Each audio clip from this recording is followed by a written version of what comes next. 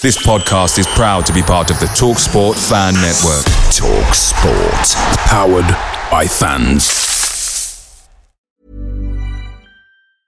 When you're ready to pop the question, the last thing you want to do is second-guess the ring. At BlueNile.com, you can design a one-of-a-kind ring with the ease and convenience of shopping online. Choose your diamond and setting. When you find the one, you'll get it delivered right to your door. Go to BlueNile.com and use promo code LISTEN to get $50 off your purchase of $500 or more. That's code LISTEN at BlueNile.com for $50 off your purchase. BlueNile.com, code LISTEN. The TalkSport Fan Network is proudly supported by McDelivery, bringing you the food you love. McDelivery brings a top-tier lineup of food right to your door. No matter the result, you'll always be winning with McDelivery. So the only thing left to say is, you in? Order now on the McDonald's app. You can also get reward points delivered too, so that ordering today means some tasty rewards for tomorrow. Only via app at participating restaurants, 18 plus, rewards registration required, points only on menu items, delivery fee and terms apply. See mcdonalds.com.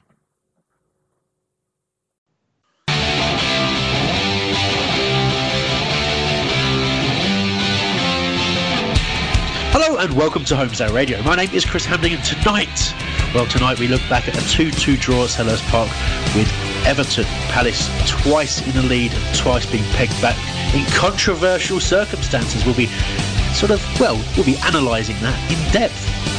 Yeah, I did stutter there, you're quite right. I'll introduce my panel in just a moment, but we also hear from you. Go to holradio.net/contact to find out all the ways to get in touch with the show, and we'll be back after this short message. There are 99 reasons to hate Brighton. Homophobia doesn't need to be one of them. Follow us on Twitter @ProudandPalace. Absolutely seamless start there, I'm sure you'll agree. We've had a little bit of a run up to this, but let's introduce the panel first and foremost. I'm going to do it in a different order this time. We have Pongemeister, Alex Penge. Hi Chris, how's it going? Fantastic, as well as it was when you asked me last time. Are you relieved? Also, yeah, kind of relieved. Not too bad, is it? Yeah, listen, no one will know. No one will know that we've spent 10 minutes frantically, pulling out wires and exactly right. We've also got Mr. DR Kernaz. Hello. Hello, DR. How are you? Yeah, I'm fine. I don't really care. And also we've got Patrick O'Connor. Hello, it's been way too long. It has, Patrick. It really, really has. I hope you're well and all that kind of stuff. Much better, thank you. Good. Glad to hear it. So listen, plenty to talk about today. Palace obviously performing in a very, very well in a tough game, but yet again circumstances coming against us. Maybe some of our own doing, maybe not. We'll be discussing that. But obviously a point not really enough when we're trying to get ourselves out of the clutches of last place. So, gents, we're going to, I think Patrick's going to try and lurk in the chat room for contact today, holradio.net/chat. DR Kernaz will be on Facebook. Make sure you have a go at him if he doesn't read out your comments. Usually he reads out like one or two in total. So I'm going to get him working today for you. And, I myself will be monitoring Twitter. Alex doesn't really have to do anything. It's great. Feet up. Yeah. I've got to chat rubbish. Absolutely right. And on that topic, let's start chatting rubbish. We're obviously going to look straight away at the lineup, and I think there's not too much that I would have done differently. Obviously, Benteke only fit enough for the bench. I really do think that they probably didn't want to use him, but just the fact that he was available for a few minutes, I think that was the idea. But I didn't really want him to turn the game because he's far from match fit, of course. And I suppose it's the fullback positions that I really want to talk about, because we saw Joel Ward back at right back and Jeff Schlupp dropped into the left back position, whereas obviously Fosu Mensah had come into the team before and Ward was playing left. And I don't think there was... I was quite surprised at the change. So I'll start with you, Patrick. For a particular reason you think we did that? Is it just to accommodate MacArthur in the team and Schlupp as well? Yeah, I'm thinking that. Schlupp to me hasn't been poor where he was playing before, but I think he's more comfortable playing a little deeper, so I think that was the reason why. And I think MacArthur kind of gives you, as you saw from the beginning of the game, kind of gives you a little bit more movement and offensive threat. So I think that the reason why the change was made was more to get MacArthur in there, and again, it put Schlupp in a more comfortable position. And also, it got it got Ward back on the right side, I think, better, even though I'd like to see Foster Spencer play at some point. I think that back four is probably right now the strongest we're going to have as far as both defensively and going forward. Yeah, obviously Van Aanholt finding himself out of favour Right. after some poor performances. Alex, what have you made of Van Aanholt of late? How's he going to get back into this team? It's going to be tricky for him to get back inside, but I'm a bit concerned really about the back four. Just every game, sort of, we're chopping and changing. We haven't really got a consistent back four, and I know we're going to talk about that in more depth later on. But I do feel that it means that we're not as secure as maybe we would be if we had a solid back four. So, yeah, it's a slight concern. I like Ward, and I think Ward looked quite good on the left-hand side, to be honest. But I still think we're papering over the cracks at the moment. Well, potentially. I think certainly Hodgson is searching for that formula at the back that not only gives you that sort of solid base to play out from, but of course, obviously, we're trying to desperately cut out the individual errors that are costing us repeatedly this year. And unfortunately, the back four he selected were unable to do that. And obviously, we will come to that in due time. Patrick, I suppose after the lineup, it's a good time to start talking about how you feel the style of play's been going, because I know you wanted to make a point about the football we're playing under Roy Hodgson. Yeah, very quickly. When the initial change was made with De Boer, I actually was not for it because, again, I was kind of enthralled with the idea of having a Dutch manager, etc. So I took a quick look at their stats from the Burnley match, the one we lost 1-0, which was his last game. And in that match, we had about 65% possession, and yesterday we had 68%. We had exactly 23 shots. Yesterday we had 16, and our accuracy of passes was 342. Yesterday was 440. So I like the way that the style is kind of is going, but I don't think there's been a major change. I think the lineup was a little different. I mean, that game Zaha didn't play, Benteke did play, etc. But just in general, I just think I like the way that kind of the board made that little shift in that game back to the 4-4-2, go away from the three in the back. And right now, as Hodgson said yesterday, there's not much we can do about performances. We're performing well, we're just not getting the results. So I just like the way we're playing as far as our style, both going forward, even defensively. We're just making silly mistakes, obviously, which we'll get to during the game. But I like what the board kind of brought in that last game with the formation and where we play. I think the players that we play that are comfortable on the ball, like Zaha and Cabaye, Luka didn't play in the Burnley game, but players like that are really Loftus-Cheek are really starting to come to the fore as far as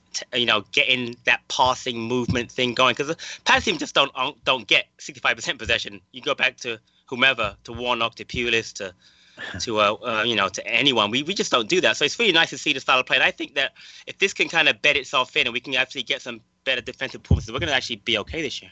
Yeah, I think it's a really interesting point you raise. Obviously, starting to dominate possession, particularly at home and particularly exactly. with opponents some opponents are just letting us have the ball. But before, we weren't able to hurt them when they did that. But we're starting to be able to do that.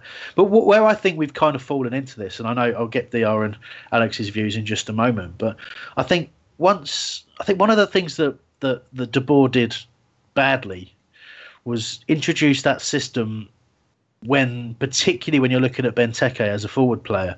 He wasn't really suited to that. We certainly weren't playing to his strengths. So as I think we talked about on the show, the thing he needed to do quickly was get bodies in and around Benteke so the gaps weren't there. So you weren't having this isolated striker. And he tried to do that by having Zaha and I think Loftus-Cheek to a point as number 10s around him. So you want to play 2 10s. But we never settled into that, and it was because of all the problems at the back. Whereas Hodgson's come in and given us sort of 2 banks of 4, obviously playing players out of position in terms of MacArthur and Loftus-Cheek, playing them out wide. But he's in doing that and playing without Benteke for being forced into it, he's clearly said, well, don't punt it long, and if you do, you're looking for channels. You're not looking for a direct ball up to an individual. So I do think that's kind of forced us to play football in a way that really does suit the players. And I agree. It's been a really encouraging style of play since Hodgson came in. Alex, your views? In terms of Hodgson, I've got a friend who's got the Fulhamish podcast, and whenever ever I mention Hodgson, he's absolutely awe of him. In awe of him, he raves about him so much. And so when we appointed Hodgson, I was really excited. And to be honest, I've been so like really welcomed the appointment, and I'm really welcoming the style of play that we're seeing. We're not really used to this type of football, really, and the fact that we've got players like Loftus-Cheek, we've got Cabaye. Cabaye looks different player this season under Hodgson. On and off, isn't he? And I'm really excited by the style of play that we're playing at the moment. I thought we were outstanding against Spurs, and we were outstanding yesterday, and we deserve to win. So yeah, it's great at the moment. The only problem is we're not getting points, are we? So, but I feel that will come. We're putting in the performances. It's just things are going against our favour. We've been very lucky. So, I think with time we will get those points, and we might pick up points in some scrappy games. Thanks, Alex. You were cutting out a bit there. I think you need to go and stand next to your internet router with your iPad. DR, obviously going to come to you in just a moment for your views, but hold fire. Patrick's got some comments from the chat room. Yeah, JDog3, enthralled by a Dutch manager, ? Yesterday's game with the legacy of showing Dutch football is blank. Well, JDog, the point being is that not that the ball is a great manager, but if you're going to put down Dutch managers, I think you'll find there are quite a few that were pretty decent. And then Toby Reed 24 says, the only thing the ball really did right was the learning of RLC and Fosu, which I would agree with that also. And the last point from Toby Red 24 again, we are getting loads of second balls, but we don't see any players really challenging for the ball. We put it up top and get the second balls. Happened yesterday and against Chelsea. Agreed. Yeah, absolutely. Cheers for that. Those comments, guys. Do keep them coming. DR, just your final word on this, really. The style we're playing. You're quite critical, I think it's fair to say, in terms of how Palace do. While we try and ignore the huge amount of noise from Alex, I'm going to set him on fire. I really am. But obviously, you must like. I know you don't like results at the moment, but you must like the way we're playing. Yeah, I do, especially yesterday when we, for the first and especially for the second goal, we were constantly passing and moving, and it did work out very well. There was lots of one-touch passes, and that's how we did break down Everton when we did. And I kind of like the style. It's not boring. It's fairly exciting, but then again, it's the outcome from it that matters. And we are creating chances, I'll give you that, but it's the results that's not coming, and that's the most worrying part about it. Yeah, we're going to get into why that was. I mean, of course, the start of the game, I think 53 seconds, I think, is the time on the clock for when MacArthur puts the ball in the back of the net. Great work, of course, from Loftus-Cheek. Good run, very good skills in the box, quick change of feet. Shot wasn't perfect, realistically, you got to say, had MacArthur not followed up and scored, that's a huge chance wasted. But Pickford choosing to punch it when he might have sort of tipped it round. So I suppose that's kind of an argument on goalkeepers. I don't know whether it's certainly certain keepers like to sort of to punch the ball out rather than the old-fashioned tip it round the post. But I'm glad he did. Punched it straight to MacArthur, who just sorts his feet out and finishes very, very well. And you can see the players. I think it's for the first time in a while, other than of course the Chelsea game, that they've gone up and got ahead in a game, really early on. So we're not dealing with this. We've got to come from behind to win a game, all that sort of stuff. So obviously extremely positive. And I suppose you can't say it was deserved because it was pretty much the first move of the game, Patrick. Yeah, but we deserve an early goal at some point this season. But getting to Loftus-Cheek, I really I'm pleased with how he's played, obviously for Palace and also for England. And I want to bring up a point with Chris about he had been interviewed, I think it was either before the match or maybe it was after, and he had talked about why he can't play a lot of games in a row. I didn't realize he thought he had a back injury apparently. He was like 16 years old, and I think one of the reasons why we got him was because I think Chelsea wanted to kind of see how he would be able to play over a full season, because obviously when you're at Chelsea and that young, you only play maybe once a month. But for us, he's played now. He played last match against Tottenham, then he played the 2 England games or game and a half, and then yesterday.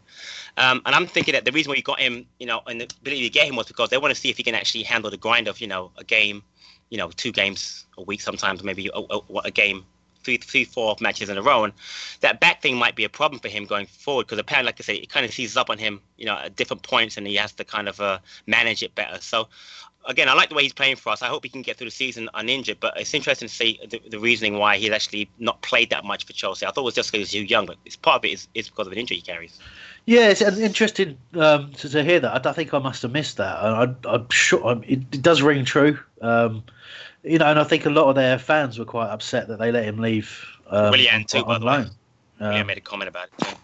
Oh, okay, but I did see Loftus-Cheek talk after the game and say because he's playing more, he's feeling stronger and he's feeling more confident. Exactly. And obviously, the England game has really, really kicked his confidence on. Alex, obviously, is an impressive run, but noticeably it was a run through the centre coming in from the right-hand side. So it's pretty clear that's where he should be playing.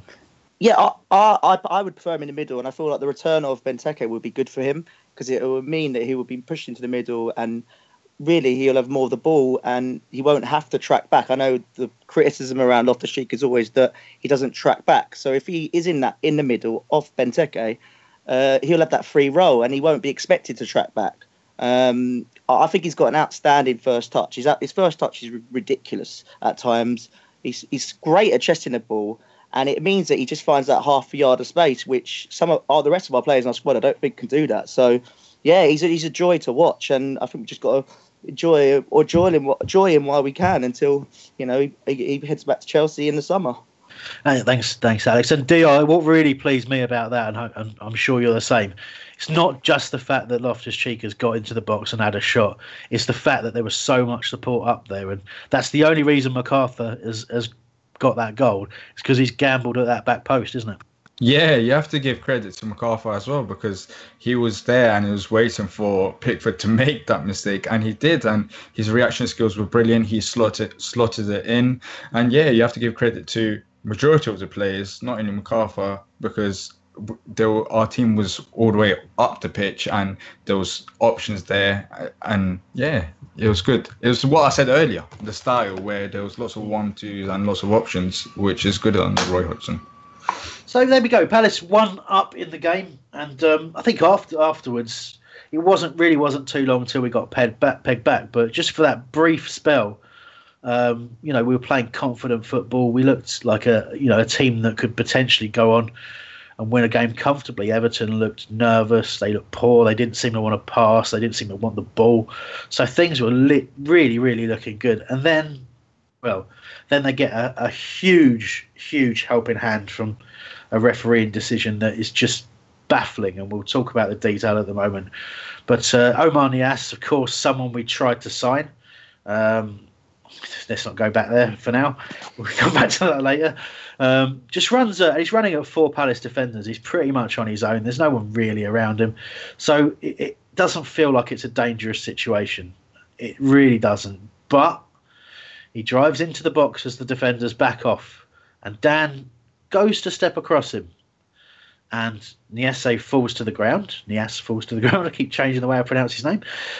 Falls to the ground, and as the players kind of walk off, almost laughing at the fall, referee signals for a penalty.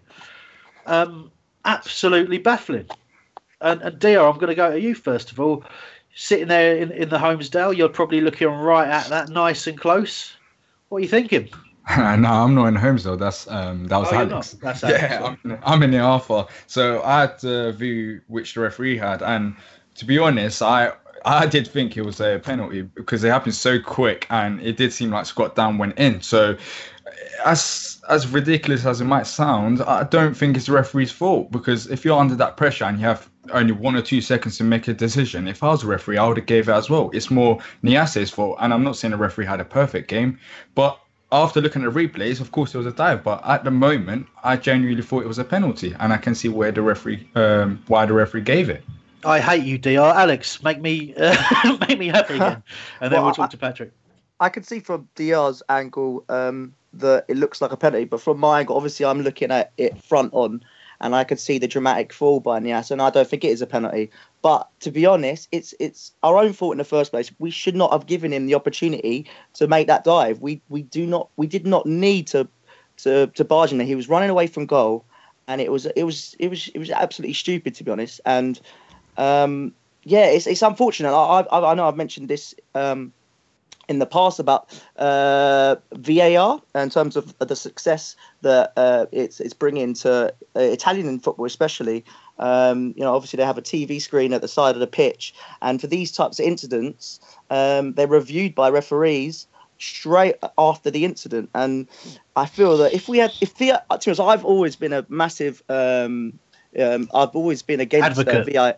Well, I've been against. Oh no! VAR. Oh, okay, sorry. I'm the opposite. Sorry. And the opposite of an advocate. Opposite an advocate, yes. But then actually seeing it in action in Serie A, it does make sense for situations and incidents like this. And I don't know. I feel that if there was that technology, I've got a feeling that would not have been a penalty. It would have been reviewed, and it would not have been a penalty just because of the theatrics of Niasse and that the fact there was not a lot of contact there. Well, we'll come back to video assisted refereeing in just a second. Patrick, first of all, come on, mate. What are they talking about in terms of it seeing it could be given as a penalty? I don't know, Anthony Taylor's. He's 4 feet away, and the only thing I can say, you might have seen the arm come across, but there's no way that's a penalty kick, and he's so close. I don't know how he misses it at that speed. It's obvious that he takes a theatrical dive after. I mean, I get the benefit of watching it on TV, 20 million times if I want to. I can watch a replay, and the commentator said right away that it wasn't a penalty. They said it right away, and they didn't see the replay. Then they replayed it and said he obviously, took a dive. So I don't understand how Anthony Taylor, who's literally 4 feet away, could call that a penalty kick. So I thought it was a horrible decision. I'm thinking back to if Wilf would ever get a call like that, and how many people would call him a diver for doing stuff like that. And the fact that Niasse does that is ridiculous. And I don't understand. Again, I can blame Scott Dan for the challenge because he does put his arm kind of across the body, but not enough for the guy to go down and fall like he's getting shot in the. I mean, it was almost bad as Snodgrass's penalty kick. It was really bad. So I can't see that as a penalty kick. And I'm with Alex. VAR cleans it up right away. It just does. It doesn't have evidence over here. It was work. There's definitely a couple of things in there that I do want to acknowledge. The first of all is when Alex was talking about the fact we shouldn't have let that happen in the first place. In particular, I would say allowing him into the penalty area. That's, it's too easy for him to walk into the area. If you're going to commit a foul, you commit outside the box, and that's when you step across. You don't backpedal into your own penalty area. And you've got to look at Scott Dan for that. And there's a lot of times during this game we look at Scott Dan, and we'll certainly come to that a bit later on. But beyond that, when we start talking about, and I know DR wants to make a point on this, but when we start talking about understanding why the referee's given it and all that kind of thing, the step across is so... you kind of think, it's unnecessary. It isn't. That's football, right? And I don't mean... I just mean you can't do. Peter Reid on Goals and Sunday. I'll give you an example of this. He saw it. The first time he saw it was live on air, and he laughed. He laughed his head off, basically, right? And then you can't. They were all making the point in there that you can't go into when you're moving about. Your arms move. You don't have your arms flat at your sides, and when you go to step across a player, you do try to use your body. But that's football. It's a contact sport. When you put your arm across an on-rushing player, they can complain, right? But most out on the pitch, it doesn't even get given as a foul, generally speaking. But certainly in the penalty area, it never gets given. I think they said 99 out of 100 referees wouldn't have given it. I was either on Match of the Day or Goals on Sunday who made that. Obviously it's not a statistical measurement, but they're saying that point, right? But we have to get the 1 in 100 that does. But exactly, it's the reaction of the ass. You've got to see that from where Taylor is. You've got to look at that and think that is ludicrous. He's bounced. He's actually sort of bounced backwards. It's as if Scott Dan's sort of forearm smashed him. It's just absolutely pathetic. He's a blood in the arse. That's what he is. He is. Nice. Come at me, DR. Come on. Yeah, but Chris, the way I saw it, I know Alex saw it front on, but if you're looking from behind, and if your eyes, the way Niasse was running, it was literally the referee was in front of me. Of course, I was not on the pitch, but I was behind him.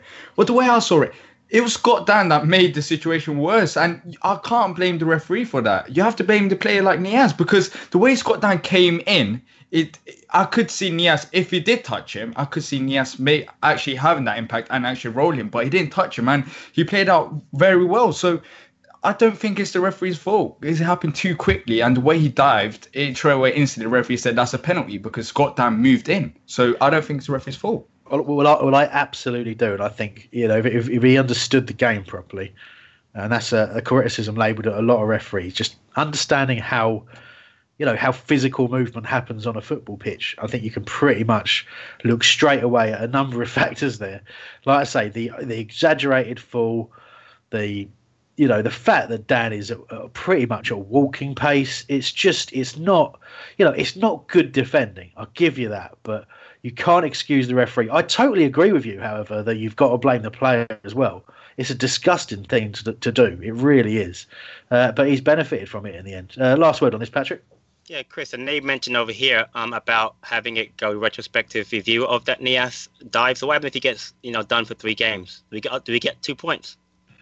Exactly. Right, or be proven to be right. But how's that going to help us? Because my point is, if he gets retrospective diving, then obviously it was a very poor decision. Maybe Anthony Taylor gets the League One next week, hopefully. Well, what happens if those 2 points end up relegating us? Do we see Anthony Taylor and Omar Niasse in court being sued for 120 million quid lost revenue? Do we? You know what I mean? It's where the floodgates open. I'm being mischievous there, but so little chat with you, Alex, as you mentioned video assisted referee, and I know Patrick's in support of that. Just for the benefit of those who haven't seen it, I've seen the little jog over to the screen at the side of the pitch. It doesn't really delay anything like people feared.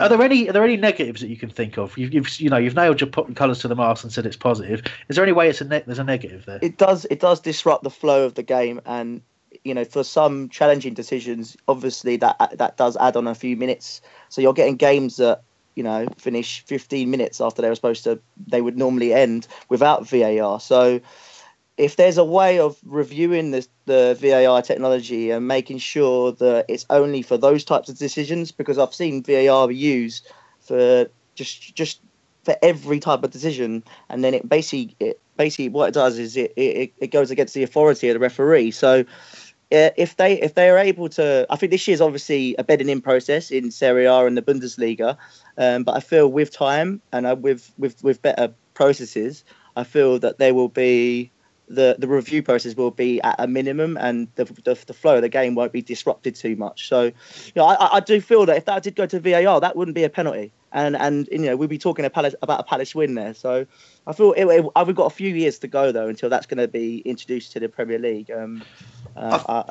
It just creates a spectacle, and I feel that the Premier League will be missing the trick on that front. So, absolutely, yeah. There is an entertainment value there, particularly if you get it up on the big screen at games. But then there's also a worry that people will turn against the referee and all that kind of stuff. But but I suppose on the other side of it, when you look, it's about consequences for me, and the consequences are so big about wrong decisions, and really it's I'm sort of laying into a referee here, but I also acknowledge that referee's got a terribly difficult job in an incredibly high pressure situation. So having any kind of assistance, particularly assistance that's precise, the only thing that really worries me is if they look at the video replay and it muddies the waters further. What do they do there? Do they have to guess or stick with the original decision or anything like that? I don't know what the real format is, but it should be for game-changing decisions, shouldn't it? It should be for things like that, or it should be for offsides,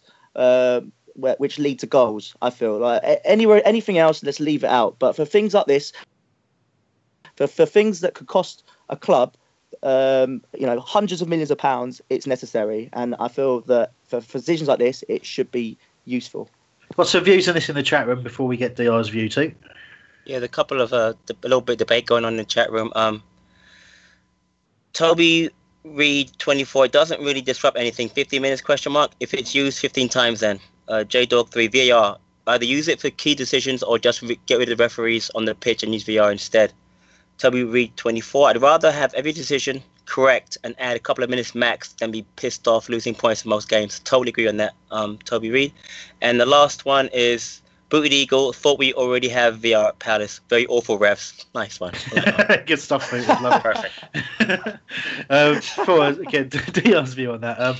I do want to acknowledge one thing. I used to be very much in the camp of human error is part of football. We see errors from players, We see errors from managers. Definitely see, those errors quite a lot. And a refereeing error. I kind of used to be a bit more philosophical about it, but I go back to what I was saying about consequences. I just feel it's, I can't just accept it as part of the game now, particularly when I see referees who have allowed, should we say, the personalities of other teams and other players influence their decisions. That's where it really needs intervention. Anyway, DR, your views before we move on? Yeah, trying to look at the negative side of VAR is that, yes, yesterday it might have worked for us, but on other days it might not work for us. So yes, yesterday we might have got additional 2 points, but on other days we might lose 2 points. So there's that side as well. And also I feel like I'm not a massive fan of VAR, but slightly I'm more going towards it. I'm in favour of it. I lost my head of thought now. I know you mentioned it was something that happens in NBA. Yeah, it's a different type of game. But yeah, looking at yesterday, I would want it because on NBA, the way it happens is that it happens so quick, so it doesn't disrupt the flow of the game. There's an headquarters, and the referee just contacts them, and it just happens quickly. So I would be for it, but then at days when it does go against us, then we're all moan saying, "Oh, VAR, sports football." I'd like it acknowledged I dug you out of a hole there. Patrick? Yeah, last thing. Here in America, Chris, every major sport, hockey, basketball, baseball, football, all use VAR in some form, and so do Major League Soccer. So it's not something that hasn't been used in this country for a long time, and it works. And you'll have used an improvement in the standard of play, and people don't complain at all as much over here about refereeing decisions that they do, in football in Europe. So I think it's only a matter of time. Yeah, you're probably right. But what about all the songs we like to sing about referees, eh? What are we going to do now? The referees are wet. Never mind. All right, let's move this on now. I want to talk about the goal scored by Wilfried Zaha to put us 2-1 up. Again, after the little boost Everton got from the goal, it didn't last particularly long. And once again, the quality of Palace's play and the, I suppose the determination, the aggression, and as I said, the quality, the technique was higher than Everton were able to produce, even with the money they spent in the summer. We just looked a far, far better team. And as we started to get that slick passing going, we looked more and more dangerous. And it was just a great little move, a little bit of one-touch football in the middle, before the ball was spread out to Ward. And Ward's crossing is something that I've slated repeatedly on this show, but this time it was superb. I mean, you go back to, the way they look on Match of the Day and all that about De Bruyne's crossing. He actually pulls one of those out of the bag. It's perfect. It's, the height is brilliant. The angle's great. The little curl away from the keeper so he can't come to it. And it's right on Zaha's foot for him to tuck away. And, Zaha's really been enjoying scoring goals. And, he's threatening every game, if not scoring. And there's a couple of little things I want to talk about from that goal. But the first, if I may, gents, is actually Zaha's prowess up front. He's starting to finish well, isn't he, Alex?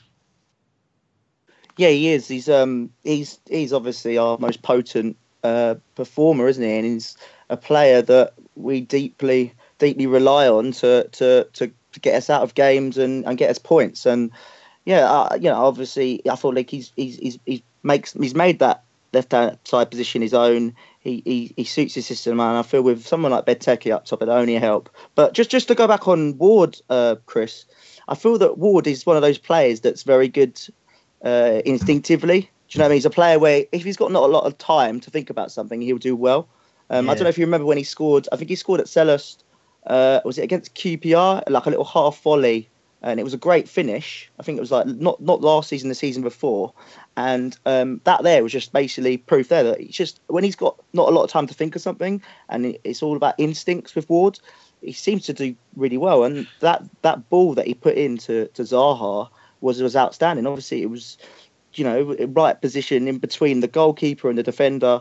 And it was just put on a plate there for Ward. And, I'm not sure if Ward's capable of bombing up and down that flank. And we obviously saw that under De Boer, that De Boer wanted him to be a wing back. He doesn't come across like that. But if he's a player that, just doesn't think about what he's going to do, he could sometimes put a good ball in the box. He sometimes can. It's a really good observation, and I can actually think of a few moments off the top of my head. There's moments of absolute brilliant skill, like really close control and things like that I can think about in various games that Ward has done instinctively. And then I think about when he has time to measure across.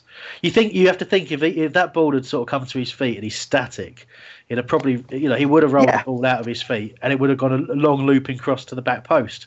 But you're absolutely right. He's hit it on the run. He's not thought about it too much. And again, perfect cross for Zaha to finish. Patrick, you've got something to say on the goal. Yeah, so much good about that goal, Chris. I love the fact that Wilf not only started the move, he finished it. You guys are spot on. It's a beautiful ball by Ward. I played and coached, and I love players that can put a ball in first time low on the ground, because it's a dangerous ball, because the defenders find it hard to defend it. Like again yesterday, the Everton player, she slipped on that play, and the finish by Wilf, he hit it with the inside of his right foot. Normally you'd let it roll out to your left foot and just side foot in, but just a great finish. And I'm really impressed with his efficiency this year. Obviously the Tottenham match, that goal that he missed, that happens. But I think he can be a 15-20 goal scorer in the Premier League, because he gets into positions where he can score. And as a child, a younger player, he was a goal scorer. He moved at the wing when he came to, when he got older in Palace. But I really think that Wilf's got so much potential to get a lot more goals this year. And your point before about McArthur being in the box, we have to start doing that more often. We can get Townsend, McArthur, Loftus-Cheek in the box more on balls like that, lower balls as opposed to the headed balls. We're going to score a lot more goals, and hopefully, like I said, it will lead to a lot more victories. Yeah, I'm a lot more confident about Hodgson finding a way of keeping Zaha in around the sort of penalty area. Agreed. As much as out of the wing than I was De Boer. I don't think that system was working with Benteke in there, but with Benteke there as a kind of battering ram, and also someone who takes up good positions inside the box. But again, trying to do it all on his own, he was getting all sorts of grief before he was injured for just not looking dangerous. And I know Bob the Eagles got in touch on Twitter earlier on, and I think this is a valid point, by the way. I'm not having a go at you, Bob. You said whatever else occurs, Benteke could have got us a win late on more than once. Maybe rusty, but needs to get his head straight. And I think that the point I'm picking out of that, obviously we haven't got to the point in the game where he's missed a couple of chances, but I think that getting his head straight is the thing. It took a strong performance for Belgium last season for him to come back and start firing in the goals for us properly. He seems to need some sort of a lift from somewhere. Now, he's not played under Hodgson, so we get to see how Hodgson's going to structure a team to play with Benteke starting, and I'm actually really excited to see that. Obviously, we've talked probably over the last few weeks about our own ideas, and I know we're going to have a chat about that again a little bit later on. Alex, you want last little point on Zaha, then we'll talk to DR. I'm not sure if I'm thinking back correctly here, but do you remember when there was all that stick that Pardew got for putting Wilf on the left, and I think it was all around Townsend wanting to be on the right hand side. Right hand side, yeah. And I just feel now having Wilf on the left is so much better. It's just so much better for him as a player. It means that he can find that half a yard of space and score a lot more goals. And I feel like over the last 6 months, since obviously Pardew's left, he looks. It suits his game so much better having him on the left hand side. So there we go. It's just something that actually maybe Pardew did right there. He managed to nurture Zaha on the left hand side, and he's we're seeing the rewards from it, aren't we? So I think, to be honest, when you go back to that situation, I think you have to go back to the player that Townsend was at the time. He wasn't impressing. No. He wasn't putting the effort in that he puts in now. He looked low on quality, low on confidence, and people felt that we were accommodating Townsend, and damn it.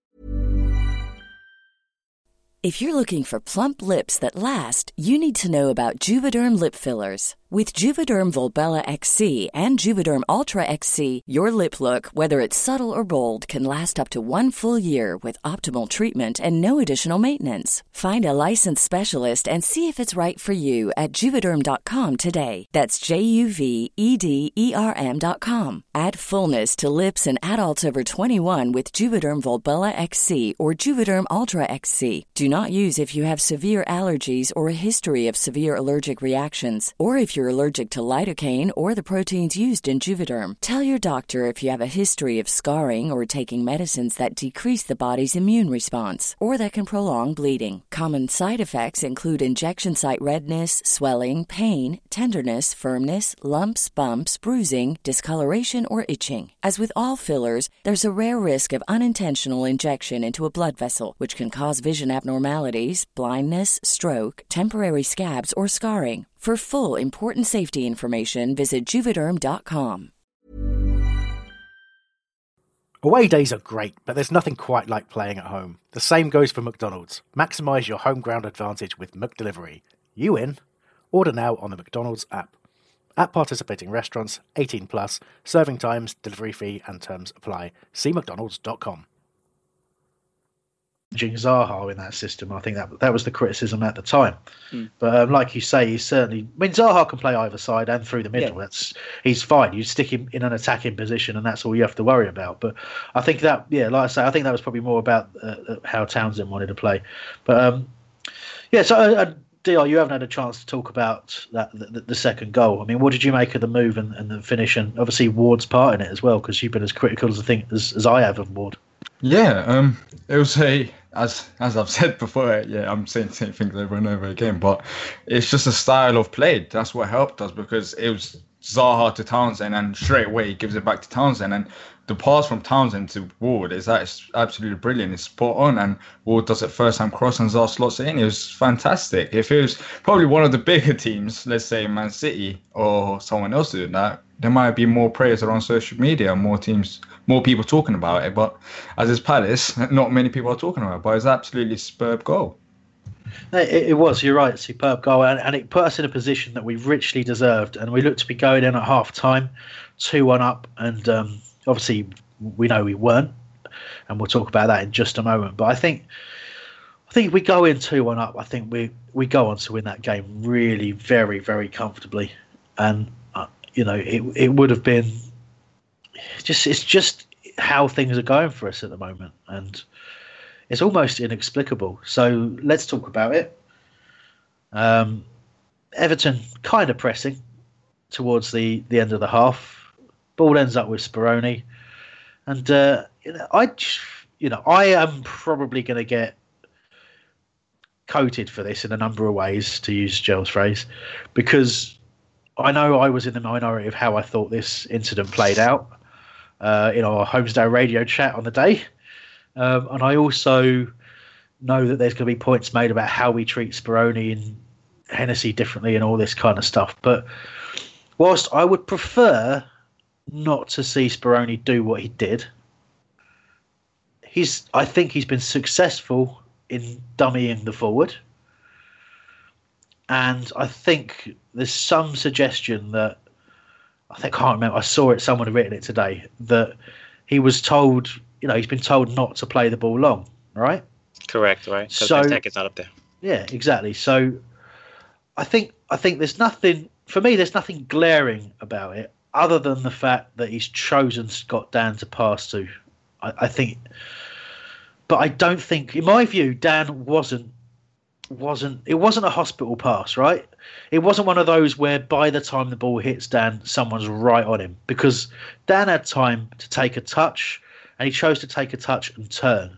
Now he can go back to Speroni if he's not comfortable. He can knock it either side of him if he's not comfortable.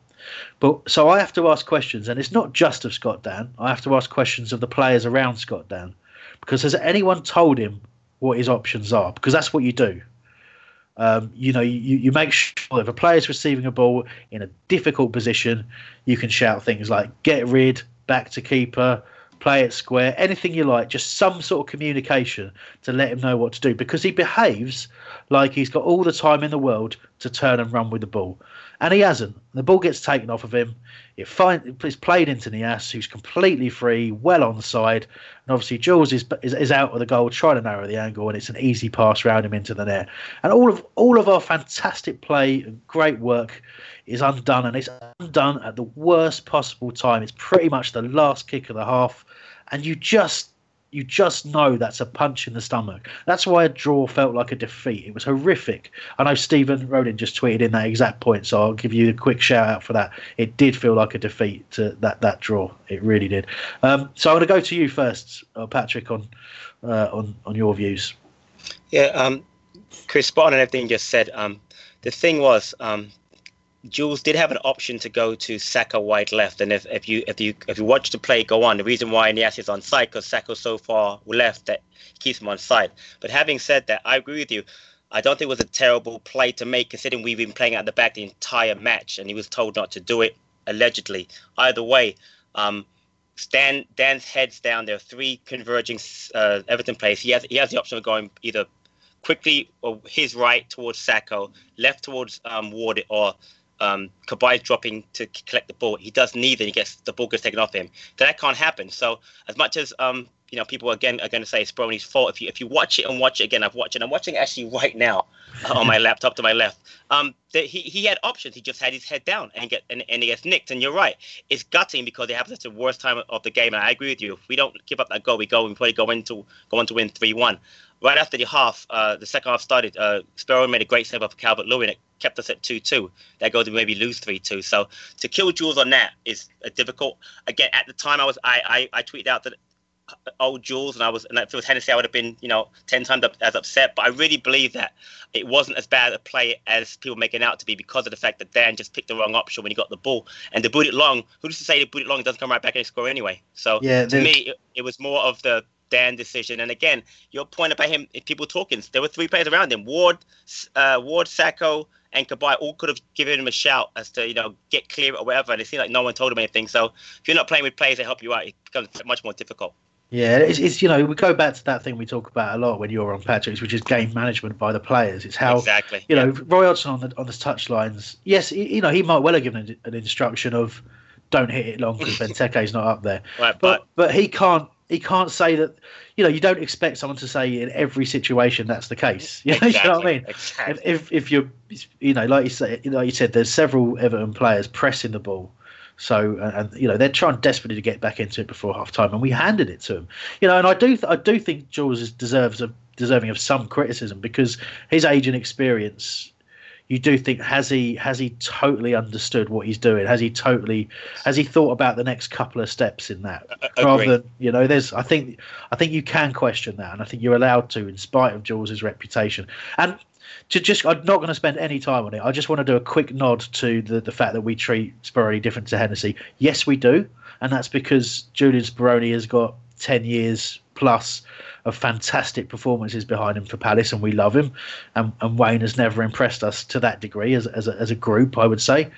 But I would also point out, exactly as Patrick has done, that there were 2 saves that Julian Speroni made in that game that were absolutely critical and were excellent saves, and saves that I would question whether we would have seen from Wayne Hennessy. So that is why we treat Julian Speroni different to Wayne Hennessy. But I would like to get your views, DR, because you were one who focused on Speroni there, and then we'll get pop to Patrick for the chat room after, and then to Alex. Yeah, I understand where the criticism for Dan is coming from, but initially it was basically half time. If Jules kicked that, it would have been half time. And then again, all right, he did make a short pass to Scott Dan, but if Scott Dan didn't see it, why didn't Jules see that there was 3 Everton players that were short and that was kind of, I'll say, close to all defenders, to Scott Dan especially.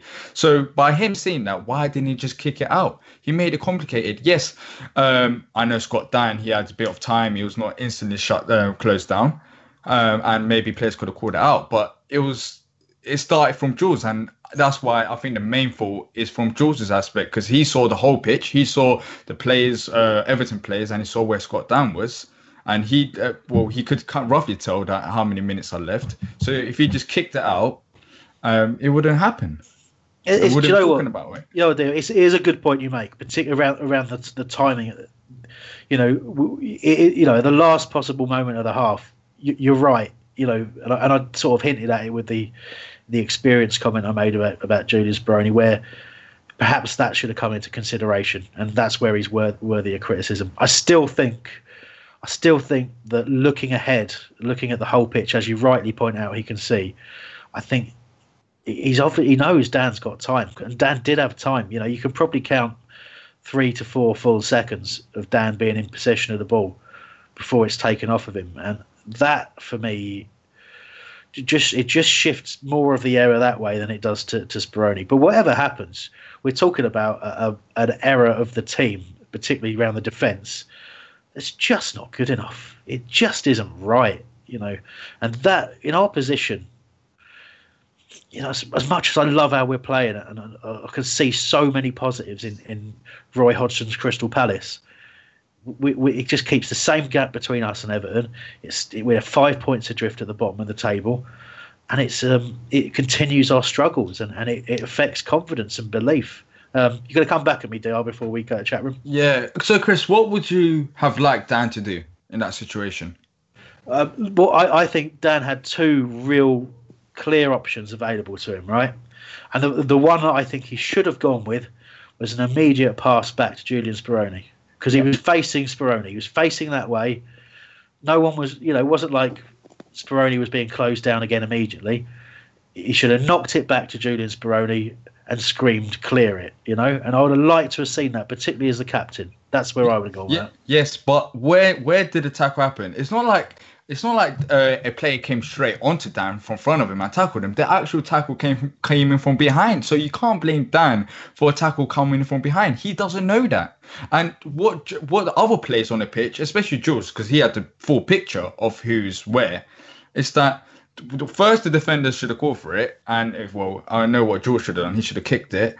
So it's not all Scott Dan's fault. It's more about the players around him as well, because the tackle came in from behind. Yeah, I'll give you that. I think I would say it came in from the side as Dan was turning away. But I know exactly what you mean, and I've pretty much agreed with you. Other than the fact that I do think the responsibility with Dan is there, because I think even without a shout, he should have a degree of awareness about what's happening around him.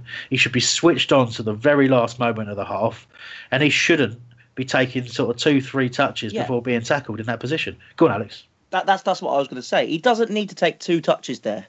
1 touch is enough, and just get the ball out. All that Dan's got to do is just kick the ball out. He doesn't know where he's lost his bearings completely. He does not need 2 touches there. It's Dan's fault. Full stop. I'm not having that, because Dan should just get rid of the ball. It's a tricky position in the pitch. Get it out. Just kick it out, for goodness sake. And like I've said in the past, Chris, there's not enough leaders in this side. I know we're playing outstanding football, but there's not enough leaders. Name me a leader in our side. Luka Milivojevic. Yeah, okay, Luka. But then obviously he's been hit and miss this season. Just like saying his name. Finding a bit of form. Yeah. Anyway, look. But I'm just saying, there's no leaders in this team, and if there was a leader in this side, someone would have said, get rid of the ball as soon as you get it, Dan. And the fact that there isn't a leader to tell Dan to kick rid of the ball, it's a cause for concern, I think. Yeah, well, Dan's the one who should be doing the telling. But DR, he wants to come straight back at you. You'll have to wait, chat room people. Well, the fact that you're telling Dan it's Dan's fault because he didn't kick the ball out, then can't you say it's Speroni's fault? Because if you want Dan to do the same thing that I want Speroni to, can't you say it's Speroni's fault as well? Because I'm saying Speroni should have cooked the ball out instead of giving it to Dan. But so I guess your idea is that Speroni passes Dan and Dan kicks out. What difference does it make from Jules? Let's just say that happened at a different point of the game. Let's just say that happened the first 20 minutes. I'd still say the same thing. It doesn't matter if it's a 45th minute. It doesn't matter. Speroni's been told to not kick the ball out. He's been told to keep the ball on the floor and try and start attacks from the back. We've got players like Sacco who obviously he's a bit erratic sometimes, but his range of passing is outstanding. We've got Luka, we've got Cabaye, both great passers of the ball. We shouldn't be lumping it forward. There's no striker up top to lump it up forward to. Wilf's not great in the air, right? So what else can we do? We have to keep it on the floor, and it doesn't make sense, Speroni lumping out there. Yeah, I think presumably as well, it isn't just like the keeper who's told we're going to play it out from the back on the floor. I think, I would say Scott Dan must be aware that that's going to happen as well. Again, bottom line is, whoever's, we're talking about the blame game here. I mean, ultimately, it's a collective responsibility. It was a strange passage of play. It was odd that Julian did what he did, because he's had problems with that in the past against the same opponents, as people have pointed out, and it's just odd that Dan sort of he was very pedestrian when he got the ball. He should, looking at it now, you kind of think, again, we've got the benefit of hindsight, we know it results in a goal, but I don't think when he's received that ball he has any clue that he's in any sort of danger at all. He hasn't felt, when Julian Speroni's passed him that ball, that he's in a difficult position. So again, we go back to who talked to him, who told him what the situation was, who gave him a man on shout, who said back to keeper, who said clear it. Seemingly no one. So collectively, they've all got to get better. Let's get some chat room stuff, Patrick, and then we'll get some Facebook comments and move on from this debacle. Well, I apologise because in the interim, it scrolled all the way up, so I've missed some of the good comments. It will do that. Anyway, I feel Eagle should be looking a younger, pacier centre forward in January. I guess that's a possibility. Toby Reed, 24. Sacco is very lucky at the moment. He has had some hairy moments, but nothing has led to a goal yet. Only matter of time, like yesterday and against Chelsea. Golden Eagle, 89. The late goals we give away is criminal. J-Dog, 3. Dan has to get rid of the ball. Why shouldn't Jules? I feel Eagle again. Should we be looking? Okay, so already, sorry. J-Dog 3 again. Dan has shown himself as clumsy. Sacco does too many heart in mouth bits. Can we get back to hit it and kick it? And lastly, Hands Forever. Jules can get rid of the ball further up the field with Dan, meaning Everton have further to get to our goal. Kick it out for an Everton throw up the pitch. Yeah, no, they're all valid points, and again, with the benefit of hindsight, we can all point at what should have happened. But ultimately, ultimately, we have made mistakes, whoever it was. But thank you for your comments, everyone, on those. Facebook comments, DR?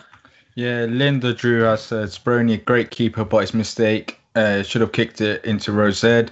Tim Warren said, game management, beat it long at that time of the match. Ashley Stair has said it's Dan's fault all day long. And Luke Baston, I guess he's responded to me, said, okay, agreed the tackle comes in from behind, but if you dawdled for as long as he did, a tackle always coming from behind. And yeah, I do see where you're coming from with that, but it wasn't that long. It was a few seconds. So, and the way it's spraying possible, I guess Dan thought he was in the clear. That's my thinking behind it. But yeah. Great comments there, and thank you for those, everybody. Paul Ashby on Twitter basically saying very similar things. Is player in game management. In the dying seconds, we aren't looking to create attacks, so it's not the same as any other minute in the match. So that, obviously is supporting your view to a point there, DR, in terms of saying Speroni should be aware we're not looking to create an attack. But I also think the same could be said to of Scott Dan when he receives that ball. Should he understand when it is, in the match? But I think we're there, really, aren't we? I think everyone agrees that there's a lot of accountability and blame to be sort of shared around there, and it wasn't a great moment for us in the match, and ultimately cost us the opportunity to take 3 points against Everton. Because let's face it, not an awful lot happened in the second half. We'll be talking about that in just a moment, but first. And I'm saying it slowly to ensure it's lined up properly, but I'm sure it is. First, we have Hambling's Ramblings. Chris Hambling's gone all ranty, something's really wound him up. He's using lots of nutty words, like bloody cripes and for Pete's sake. It's going to get quite heated, the air is turning blue. The refs are the players are, and guess what, so are you. He'll whine about the tactics, the substitutes and such. But please don't get him started on Jordan much.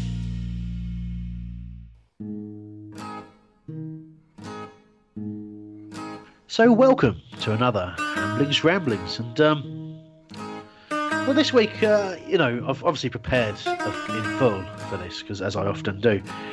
And I'll be honest with you, the idea was inspired by Mr. Patrick O'Connor, and I thank Patrick for this.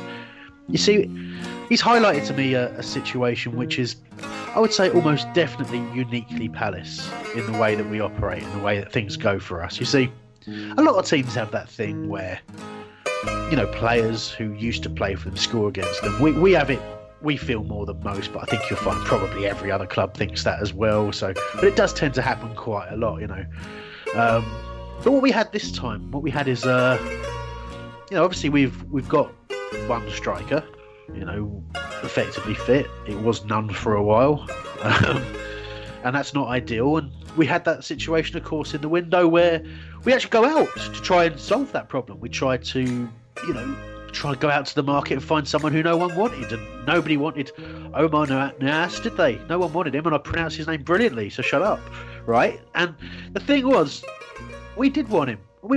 Not the fans, but the club identified him as a player that they wanted. They thought he'd make a difference to the team, but all us experts, no, we didn't want him. But the deal fell through anyway. And everyone's the blessing in disguise, isn't it? But I think only Palace can actually have a player who's agreed to join them, physically been at the club, been in the Soho offices, stood alongside Mamadou Sakho, effectively signed for the club, only for it to fall through for reasons undisclosed. And then that player, despite having never even actually played for us, actually just ruins everything. He dives, the cheat, and then he has the audacity to take advantage of a mistake. I don't know. Is that a uniquely Palace thing? Why do we keep doing these things? Why do we like to set trends? No, we're not satisfied with just the regular trends that exist in football. We have to set our own. It's pathetic, absolutely pathetic. And you know what? I'm angry about it, and I think I've stressed that well enough for me to stop now. Bye. Chris Hambling's gone all ranty, something's really wound him up. He's using lots of nutty words, like bloody cripes and for Pete's sake. It's going to get quite heated, the air is turning blue. The refs a the players are, and guess what, so are you. He'll whine about the tactics, the substitutes and such, but please don't get him started on Jordan Much.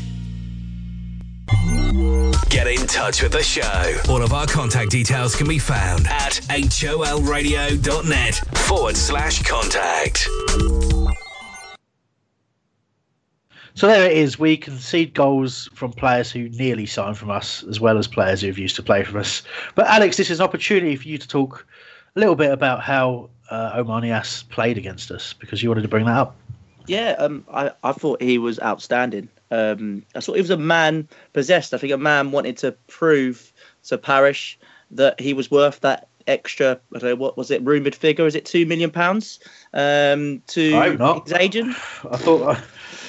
That's what I've heard anyway, £2 million. And I think he was just a man there. He was pumped. You could see it. As soon as whistle went, he was chasing the channels. He was pressing Jules. He was pressing Scott Dan. He really wanted to score yesterday, and he's a player when we saw him last season for Hull, I thought he was fantastic for him. All right, he didn't score a lot of goals, but he was a player that's got immense work rate, and a player that I thought would suit his side perfectly. A player that gives you an alternative option to Benteke if he's fit. And yeah, I was just really impressed with his all-round game. All right, I know he went down very easily, he dived, but if he was in our side, we would love that, because maybe not diving, but we'd love that work rate, we'd love that passion, and he's got something to prove. He's proven the Everton fans wrong, and he's proven our board wrong that he was worth the extra expenditure. Well, and I mean, there's a couple of things. Patrick's going to jump in on this in a sec. There's a couple of things I do want to say. That first of all, I mean, there was some sort of additional expenditure needed, but the club have never gone on the record to say exactly what that was or what the situation was.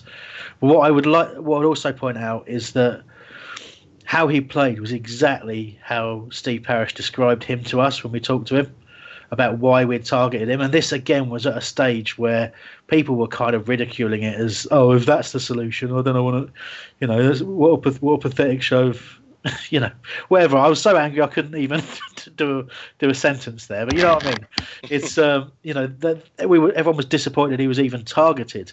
But what you saw was a performance exactly in line with what we were told the reasons we target him were, that he was full of running, full of energy, prepared to take the channels. Essentially, an upgrade on what Fraser Campbell was doing off the bench for us. And we had him in the building, and it must have been something fairly dramatic for it to fall apart the way it did. So there we go. It's done, but fairly typical, isn't it, Patrick?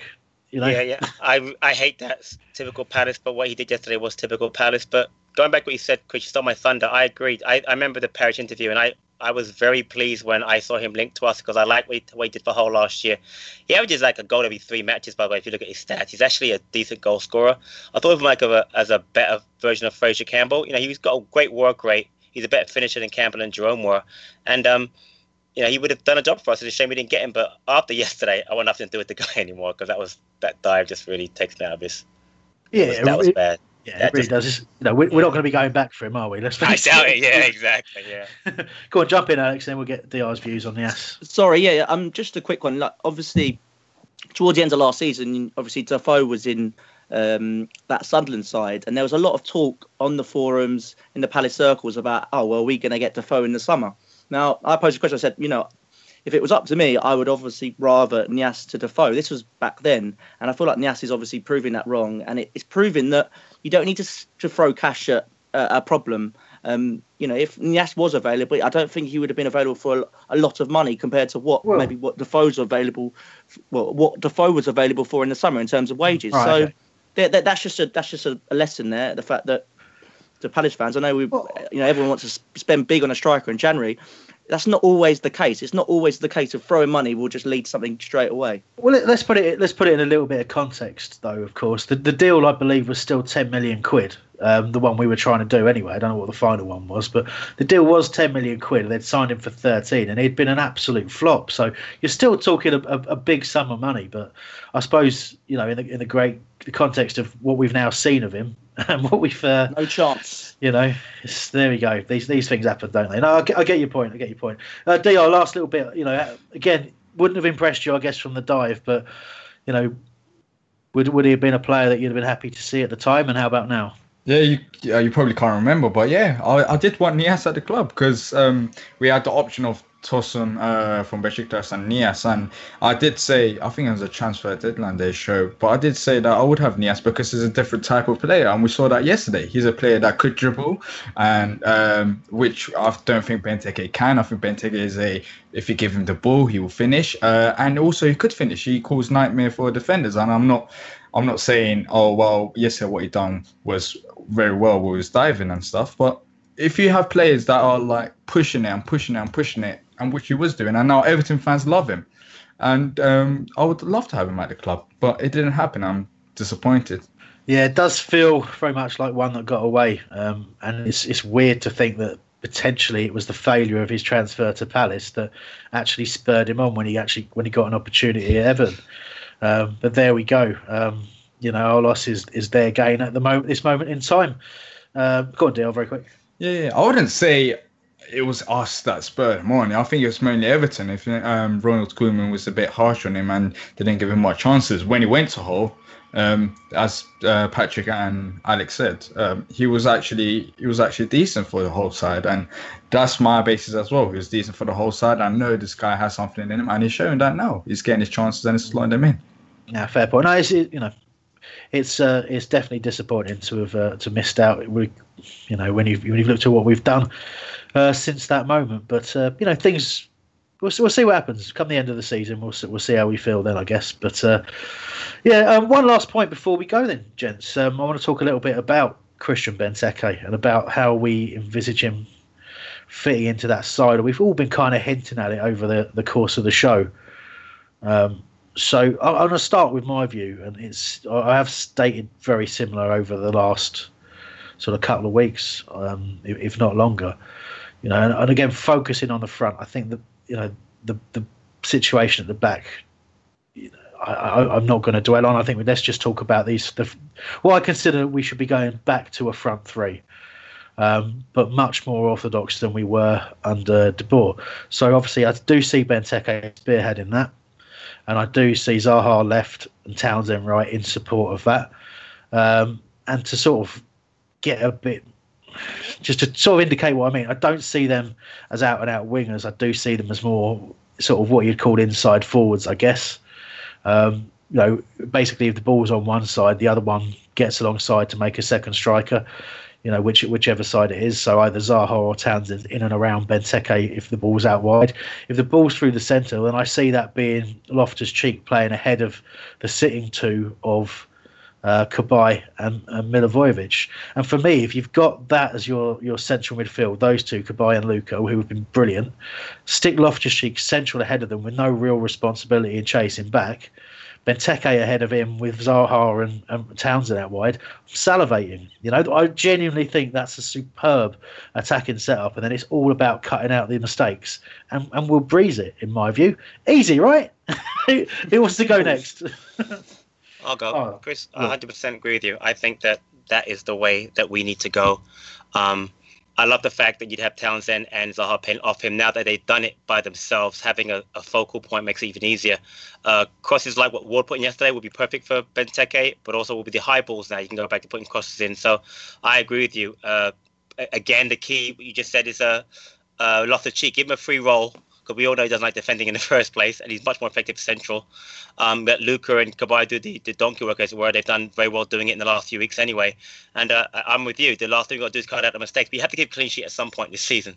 And hopefully, this coming Saturday. But if we can do that, I think I'm able to score goals now with our midfielders like Zaha and McCarthy yesterday, and hopefully, Luka scored this year. Kabay hopefully will score soon. That's the way to go. The 4-3-3 I think would be perfect and give us a chance to stay up. Anything to add to that deal, or do you see it being a slightly different way to accommodate Benteke? Because obviously, I'm talking about dropping MacArthur, and he's an effective player. Yeah, it is a bit weird because looking back at the season, Benteke hasn't played that well in my eyes. I feel like this injury was kind of good for him in a way, so he could have some time off and reflect on how he's played and how he can improve. But it's weird because I feel like if Benteke started yesterday, we wouldn't be able to play as we did.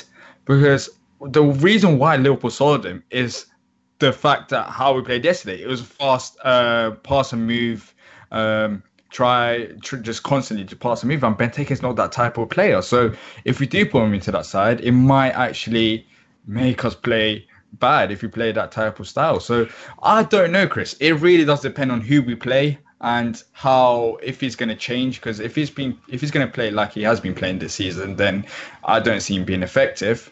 But if he changes up and if he suits to the style, then yeah, he can be effective. It's an interesting point, and I do worry when we have what you'd class as a target man, I guess, up there. I do worry that it does give the defence, when under pressure, an out. Someone to boot the ball near, and as you say, we've stopped doing that because we've had to. And if you suddenly put that option back in there, will it affect the style that we've been producing and the confidence we've been playing with? Maybe it will. And I suppose, Alex, that gives me an opportunity to ask you as the final kind of contribution of the night. Does Benteke just walk straight back in then? Yeah, I think so. And I feel that having Benteke in the side will also help the weak area of our side in terms of our fullbacks. I think our fullback area is the most weakest part of the team, and having the likes of Wilf and Townsend tracking back will help that, and they'll help support the fullbacks.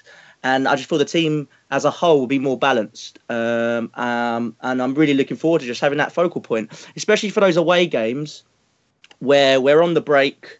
We're on the break. We're getting those half chances, and someone like Benteke with one chance in the air, he's so vital for them. Such a potent striker at best, and we just need to play to his strengths. And let's hope that with likes of Loftus-Cheek, his delivery is great as well. I haven't seen more of the ball. I feel it will only benefit us. Let's face it, Benteke's we spent £30 million on Benteke, and so. There is a great striker in there. We just got to hope that we play to his strengths. Well, there we go. And 17 goals last season, I think easily forgotten because of the struggles of this season. But you get him the chances, he can put them away. But got to get him fired up and working because a sluggish Benteke, and we have seen it at times, certainly does himself no favours as well as the team. Anyway, so as our official account tweeted, it's not all doom and gloom. After 11 games last season, Swansea only had 5 points and they stayed up. We're not that far behind. So a little bit of a positive message there. Obviously, do listen to the preview podcast. It'll be recorded midweek. It'll be out for you probably Wednesday night or Thursday. I believe Albert is hosting this week, which should be an experience, definitely. You're on that one, aren't you, Alex? Good luck with that, mate. Oh, God. Dear me. It'll be puns galore, won't it? Yeah. Good luck. Thank you very much. Obviously, do download that. Thank you very much for listening today. My appreciation to producer Sam for producing in some difficult circumstances today, to Patrick, to Alex, and to DR, and just everyone, and myself especially. I've been great as well. So join us again next week. Bye now.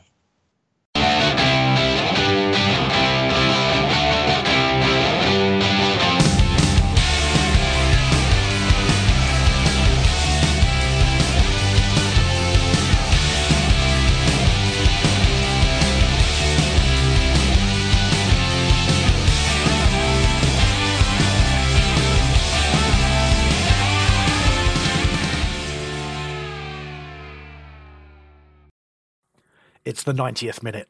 All your mates around. You've got your McNugget share boxes ready to go. Your mate's already got booked for double dipping, and you steal the last nugget, snatching all 3 points. Perfect. Order McDelivery now on the McDonald's app. You in? At participating restaurants, 18 plus, serving times, delivery fee and terms apply. See mcdonalds.com. Even when we're on a budget, we still deserve nice things. Quince is a place to scoop up stunning high-end goods for 50 to 80% less than similar brands. They have buttery soft cashmere sweaters starting at $50, luxurious Italian leather bags, and so much more. Plus, Quince only works with factories that use safe, ethical, and responsible manufacturing. Get the high-end goods you'll love without the high price tag with Quince. Go to quince.com/style for free shipping and 365-day returns. This podcast is proud to be part of the TalkSport Fan Network. TalkSport. Powered by fans.